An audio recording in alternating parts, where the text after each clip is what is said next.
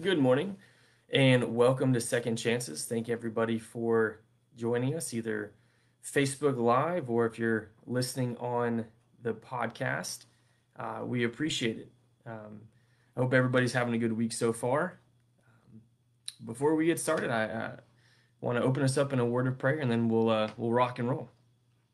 Dear God, thank you for today.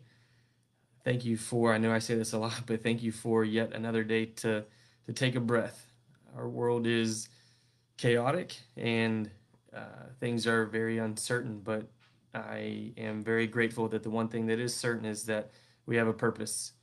And I thank you for the grace and the mercy that enables us to have that purpose. And I pray that we have a desire inside of us that drives us to understand that purpose. And I thank you for all the blessings and the hard times and the good times. And I just thank you for everything that you've given us in life, and God, that we may use our life to do something deeper than just what's in front of us, God. And thank you again, and it's in your name we pray. Amen. I hope everybody's having a good week. The presidential debate was this week. I'm not going to talk about it, which is great, because I don't know if anything positive came out of that. But it did prompt me to think about our world, about the things that we're all going through, the things that we're all struggling with. And as I was going through my own Bible study with a good friend of mine, he's a pastor, and we've been getting together for a while now, and we've been going over the miracles of Jesus, the miracles of God, both Old Testament and New Testament. And I got a chance to lead the study this week, and as we were going through this miracle, I surely thought that because I've heard this miracle thousands of times, and that it was going to be, a pretty quick study. But as we dove into it, there was a lot more there than what, if you take it at face value, what it was there like that. So it was really cool, and so because of that definitely prompted me that this was something that I needed to share about, that I needed to go into a deeper study on, and that's what we're going to talk about today. So if you have a Bible on your phone, your tablet, old school handheld Bible, if you'll turn to Matthew chapter 8, starting in verse 23. Now we are going to compare this text to the other accounts of this miracle, both in Mark 4:35 and Luke 8 chapter 22.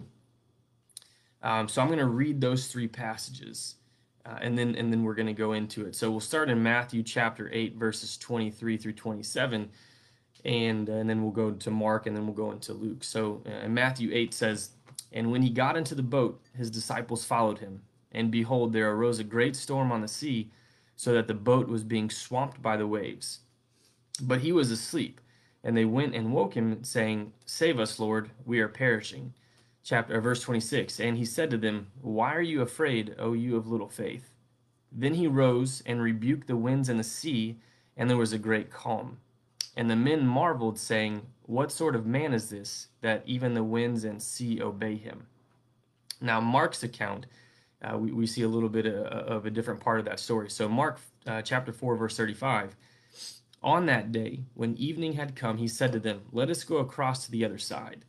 And leaving the crowd, they took him with them in the boat just as he was. And the other boats were there with him. And a great windstorm arose, and the waves were breaking into the boat, so that the boat was already filling. He was in the stern, asleep on the cushion. And they woke him, said to him, 'Teacher, do you not care that we are perishing?' And he awoke and rebuked the wind and said to the sea, 'Peace, be still.' And the wind ceased, and there was a great calm. And he said to them, 'Why are you so afraid? Have you still no faith?' And they were filled with great fear, and said to one another, 'Who then is this, that even the wind and sea obey him?' And yet we get a slightly different account in Luke chapter 8:22. It says, "And he got into the boat with the disciples, and he said to them, 'Let us go across the other side of the lake.' So they set out, and as they sailed, he fell asleep. And a windstorm came down on the lake, and they were filling with water, and were in danger. And they went to him and woke him, saying, Master, Master, we are perishing. And he awoke and rebuked the wind and the raging waves, and they ceased, and there was a calm. He said to them, Where is your faith? And why? And they were afraid, and they marveled, saying to one another, Who then is this, that he commands even the winds and the water, and they obey him? Now, to get a little bit of a background, a context for what happened, what's going on here, we need to take a look back at what just happened. So, as we look in Matthew, we can see that Jesus had just got finished teaching to a large crowd, near the Sea of Galilee. Now, for geographical knowledge, the sea itself is 8 miles in width and 13 miles long, so it is in no counts small. It is rather large. Based on the geography and the topography of the area, it was not uncommon at all, especially as it relates to sea level and being so low. It was not at all uncommon for large, massive storms to rage across these waters from time to time. Things I want us to focus on in this story, because if you take it at, Jesus calmed the storm, they had no faith, and that was that. We miss a great deal of why. So what Jesus had just talked to the crowd about in Matthew before boarding the boat, we see starting in verse 18, now when Jesus saw a crowd around him, he gave the orders to go over to the other side. And a scribe came up to him and said, Teacher, I will follow you wherever you go. And Jesus said to him, Foxes have holes and birds of the air have nests, but the Son of Man has nowhere to lay his head. In verse 21, another of the disciples said to him, Lord, let me first go and bury my father. And Jesus said to him, Follow me and leave the dead to bury their own dead. So he says this. This is right before he departs. The disciples are around listening to this. I guess Christians or some Christians, or one might assume that when walking with Jesus, life can be nothing but rainbows, right? Why would Jesus let anything bad happen, right? My life is going to be perfect. My life is going to be angst-free. But as we see later in this passage, life with Jesus requires faith. And just as he states, but the Son of Man has nowhere to lay his head, life is going to be full of unknowns and scary moments that make us feel out of control. Shocker, because we aren't actually in control. But moments that fully require us to rely on Jesus, to rely on God to get us through. Another thing that I think is important for us to look at is what Jesus says to the disciples before they get on the boat. Now, not that the account is different, but it's more detailed based on who is writing this. And we know Luke is a physician, so a lot of his accounts are way more detailed. So we see that detailed conversation both in Mark and in Luke right before they get on the boat. In Mark 35, it says, And on that day when evening come, Jesus said to them, Let us go across to the other side. And in Luke 8:22, we see that again. One day he got into a boat with his disciples and he said to them, Let us go across the other side of the lake. So he gives them the destination, right? Another thing that I think is super important is that Jesus is asleep.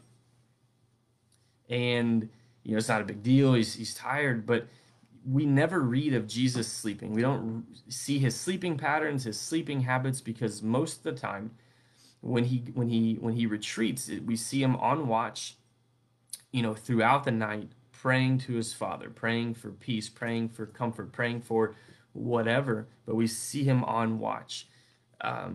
We see him rest here, showing that he's fully man. His teachings, his work, his labor takes a physical toll. He knows that the storm is coming also, right? Because he's God. But he has total faith in his Father, and that's why he's at peace. Another thing that I think is important that my buddy pointed out was these dudes are fishermen, right? So when the storm comes, and these fishermen are used to the sea, right? They should have been in storms before. This should not have been new to them, but this storm freaked them out, right? Because it's filling up with water. It's something that they can't control, and it makes total sense for them to turn and beg for help. I had heard this before from commentary from from a man named Wearsby, but this is important. I want us to not miss this, right? And we can see, and I'll tell you why. So the storm came because they obeyed the Lord and not because they were disobedient like Jonah. You know, Jonah's running away, hops in a boat, tries to run away, and the storm comes because he's disobedient. But this storm came because the disciples were obedient and followed the Lord. And we're going to go into that in a little bit more detail in just a second. Now, as we look at when the storm actually happens with the disciples on the boat, there's 3 reasons why the disciples should have not been stressed out by the storm. Number 1, they had his promise that they were getting to the other side. We see it in Mark 4, and we see it in Luke 8:22. How often do we forget or neglect the promises of God because we're not walking with him, right? They had his promise and they heard it clear because they're walking with Jesus.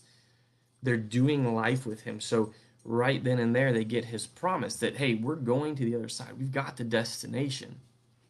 But how often do you and I miss that? Or better yet, do we forget it because we are not walking with him? We're not reading his word. The playbook of life is right there. And with our day and age today, it's literally in the palm of our hand all of the time. But we miss it. We forget it. We neglect it. He did make them a promise that they would get to their destination. And no matter what we think, no matter what we perceive, nothing stops the plan of God. Number 2, they had Jesus with them. They had seen miracles.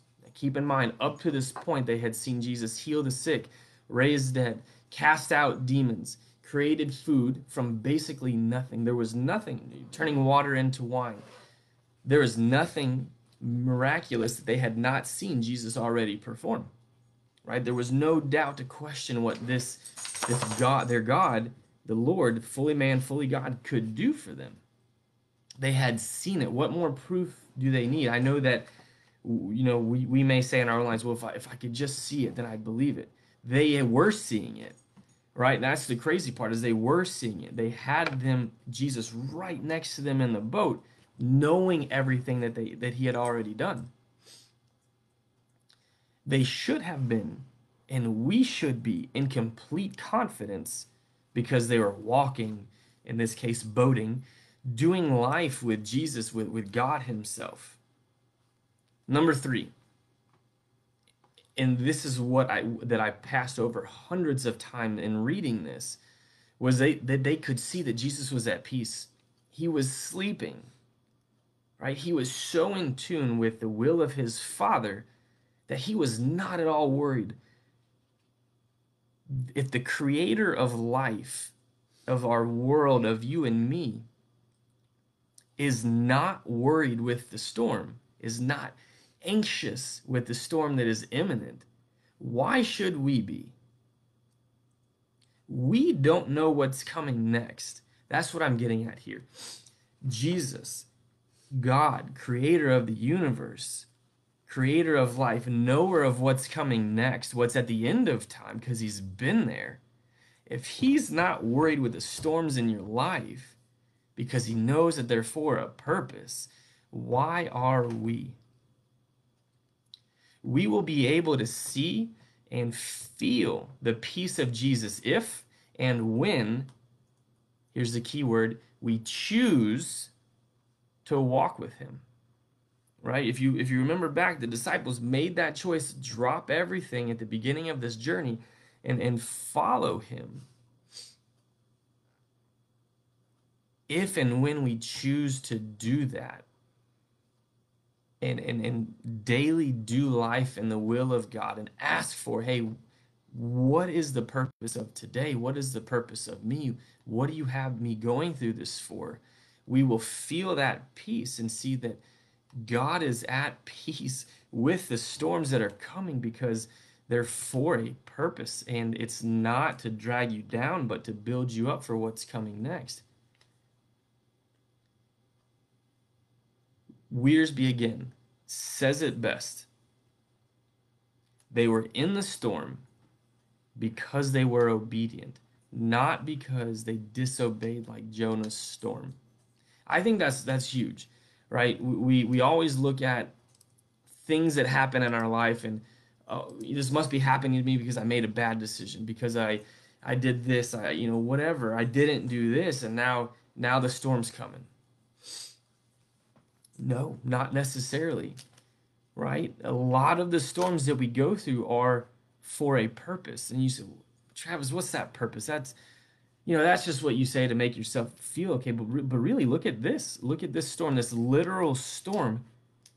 They chose to follow Jesus into this boat, and then the storm still came, right? So we have to ask, why, right? You see, Jesus questions their faith, right? We see it on all three accounts. In Matthew, we see that he questions.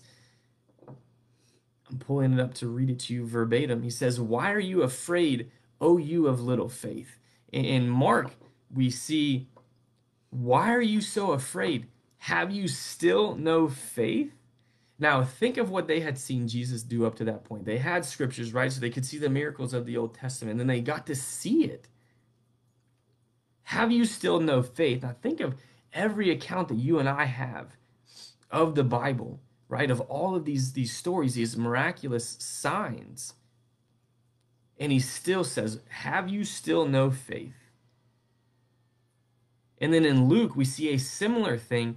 He says, where is your faith? Imagine this. He's got to be thinking as a man, dude, bro's like, look at what I've just done. Look at all these miracles I've performed, and yet you still doubt me?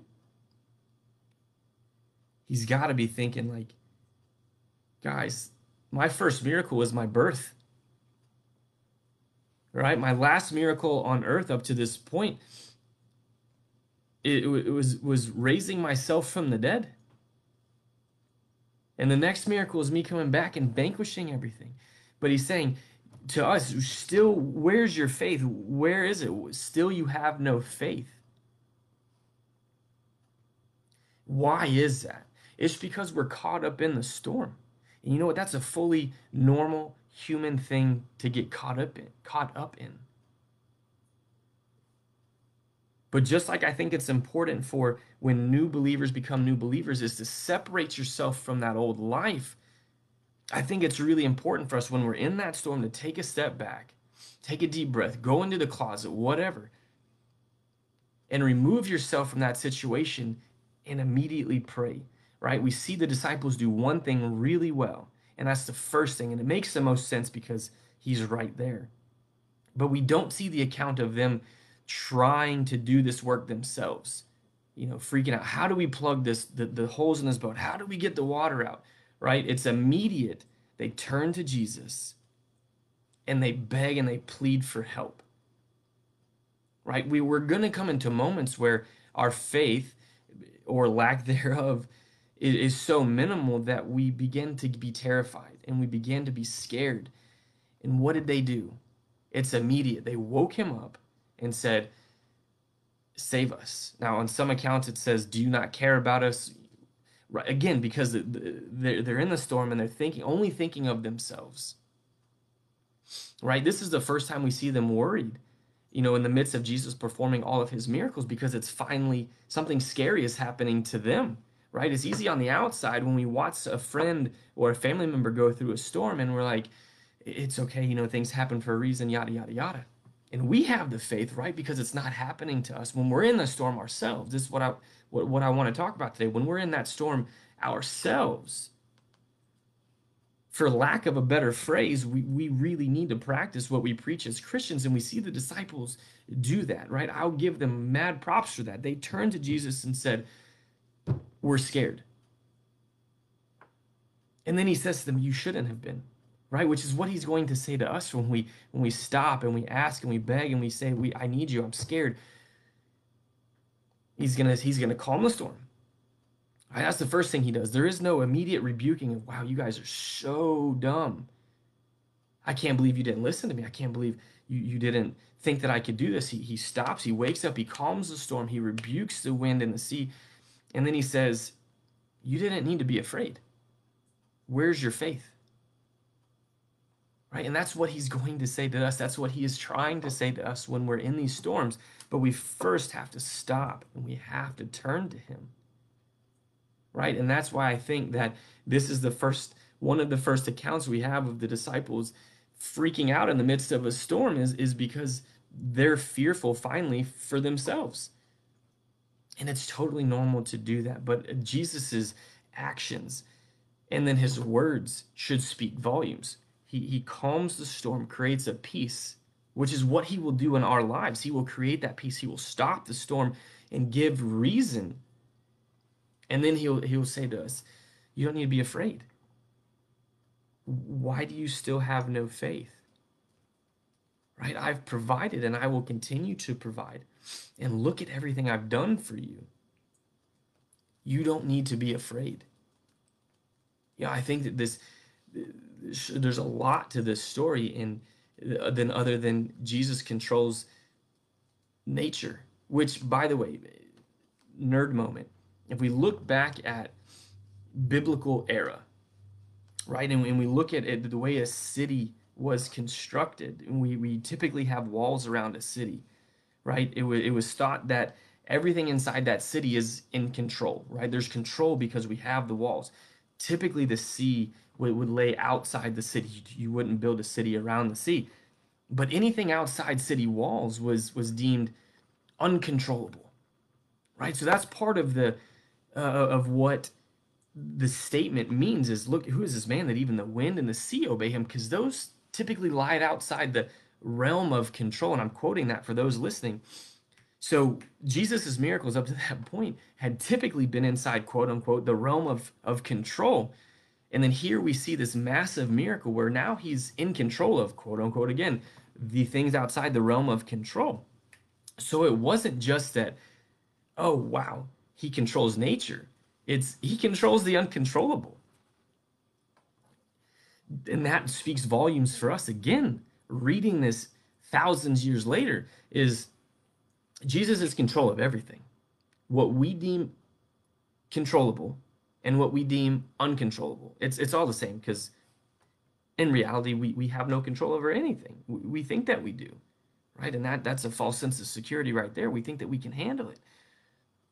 But Jesus, God, is in control of everything, every aspect of our life, every aspect of our universe. But we won't see that peace until, like what the disciples did. They turned to Jesus. They said, oh, we're scared. Save us.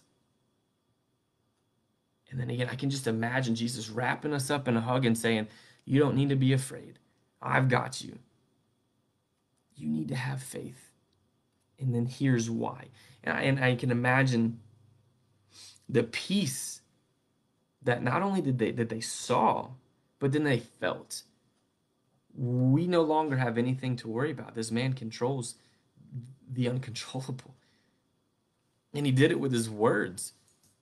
And that's how we should feel. That's the important part of this story is watching this and realizing that the peace that will come with that. And I think that's so pertinent and relevant to today. You know, we watch our world and it is quite literally falling apart.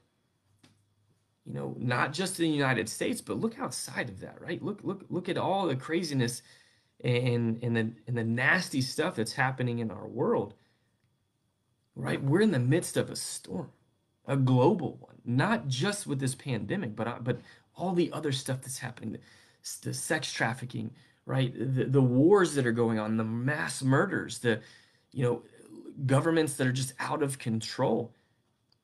Our world is in a massive storm. And if we choose to get caught up in the storm, I'm not saying don't pay attention and do what we can to help, but if we get caught up in the storm and let it pull us down in this metaphorical boat, we will never, one, get to feel the peace. We will never get to see the power of Jesus. And we will never understand the purpose. Right? I'm going to wrap up with this because I think it's really important. Going off of what the commentary from Wiersbe said, they were in the storm because they were obedient. not because they disobeyed like Jonah. As a Christ follower, in capital letters, when you encounter a storm, don't be fearful. Like the disciples on the raging sea, he is allowing that storm to happen for a purpose. There is something inside of you that needs to be edified, that needs to be cultivated for a purpose, for his purpose. We are going through that storm being obedient because something inside of us needs to be edified for his purpose. He is using us. There's massive peace in that. And I pray that you add that into your prayer life this week, that God, what is the purpose here? How are you going to use me? Can you give me peace? That's how we need to come to Jesus. Let's pray. Dear God, thank you for your message, and thank you for the miracles, God. And thank you for the peace that we know comes with turning to you, God, and the peace that knowing you're in control. God, I pray that you allow us to give up that false sense of security that we're in control. God, I pray that you allow us to turn everything over to you, and what peace that will be when we do that. There will be joy to be able to give everything over to you, God. And thank you for the grace and the mercy of your Son coming down and living out a perfect life and dying for us on the cross in our place. And God, again, we can't thank you enough. And it's in Jesus' name we pray. Amen.